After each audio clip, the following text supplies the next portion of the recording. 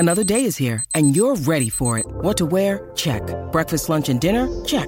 Planning for what's next and how to save for it? That's where Bank of America can help. For your financial to-dos, Bank of America has experts ready to help get you closer to your goals.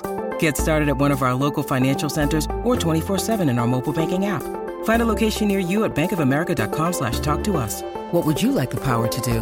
Mobile banking requires downloading the app and is only available for select devices. Message and data rates may apply. Bank of America N.A., member FDIC. This is Billboard News Now for Tuesday, November 9th. We've got the latest updates surrounding Travis Scott and the Astroworld Festival tragedy. First up, Post Malone will take Travis's headline slot for the Golden Voice-produced Day in Vegas festival. In the wake of Travis scrapping his scheduled performance, Day in Vegas organizers took to Twitter to first assure fans the security and safety of all attending Day in Vegas has been and is always top priority in our festival planning.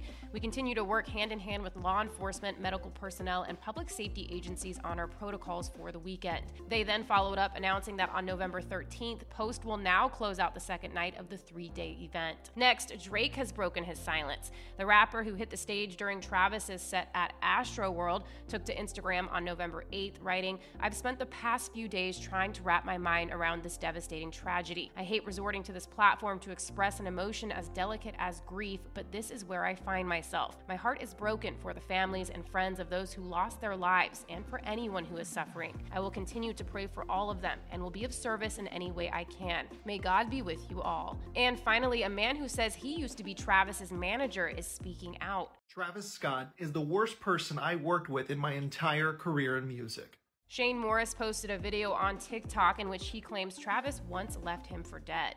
I'm Travis Scott's former manager. I'm the one who had a seizure, and I'm the one that he left for dead in a basement in Los Angeles. In a follow-up clip, Morris told a story about how early on he faked Travis's popularity by programming bots to artificially inflate his place on SoundCloud. This told record label executives that he was much more popular than he actually was. He also accused Travis of session theft and credit omission. He claims that he's making the music when in fact he's had help on it. He's a co-producer.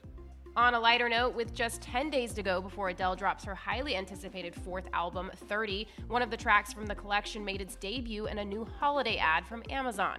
Here's Chelsea Briggs with the story.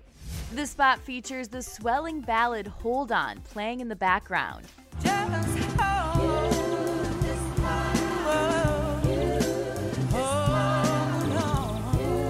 As the soundtrack to a story of a lonely college student whose day is brightened when a neighbor lightens up her holiday season with a thoughtful gift. Ahead of the November 19th release, the first official single from 30, Easy On Me, topped the Billboard Hot 100 Songs chart for a third week.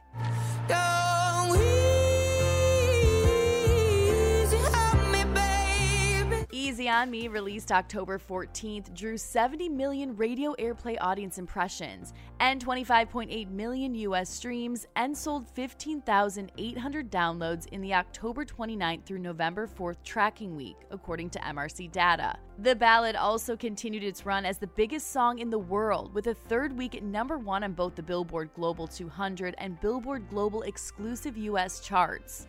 For more on all these stories, head to Billboard.com. And don't forget to subscribe to our podcast. For Billboard News Now, I'm Jordan Rolling.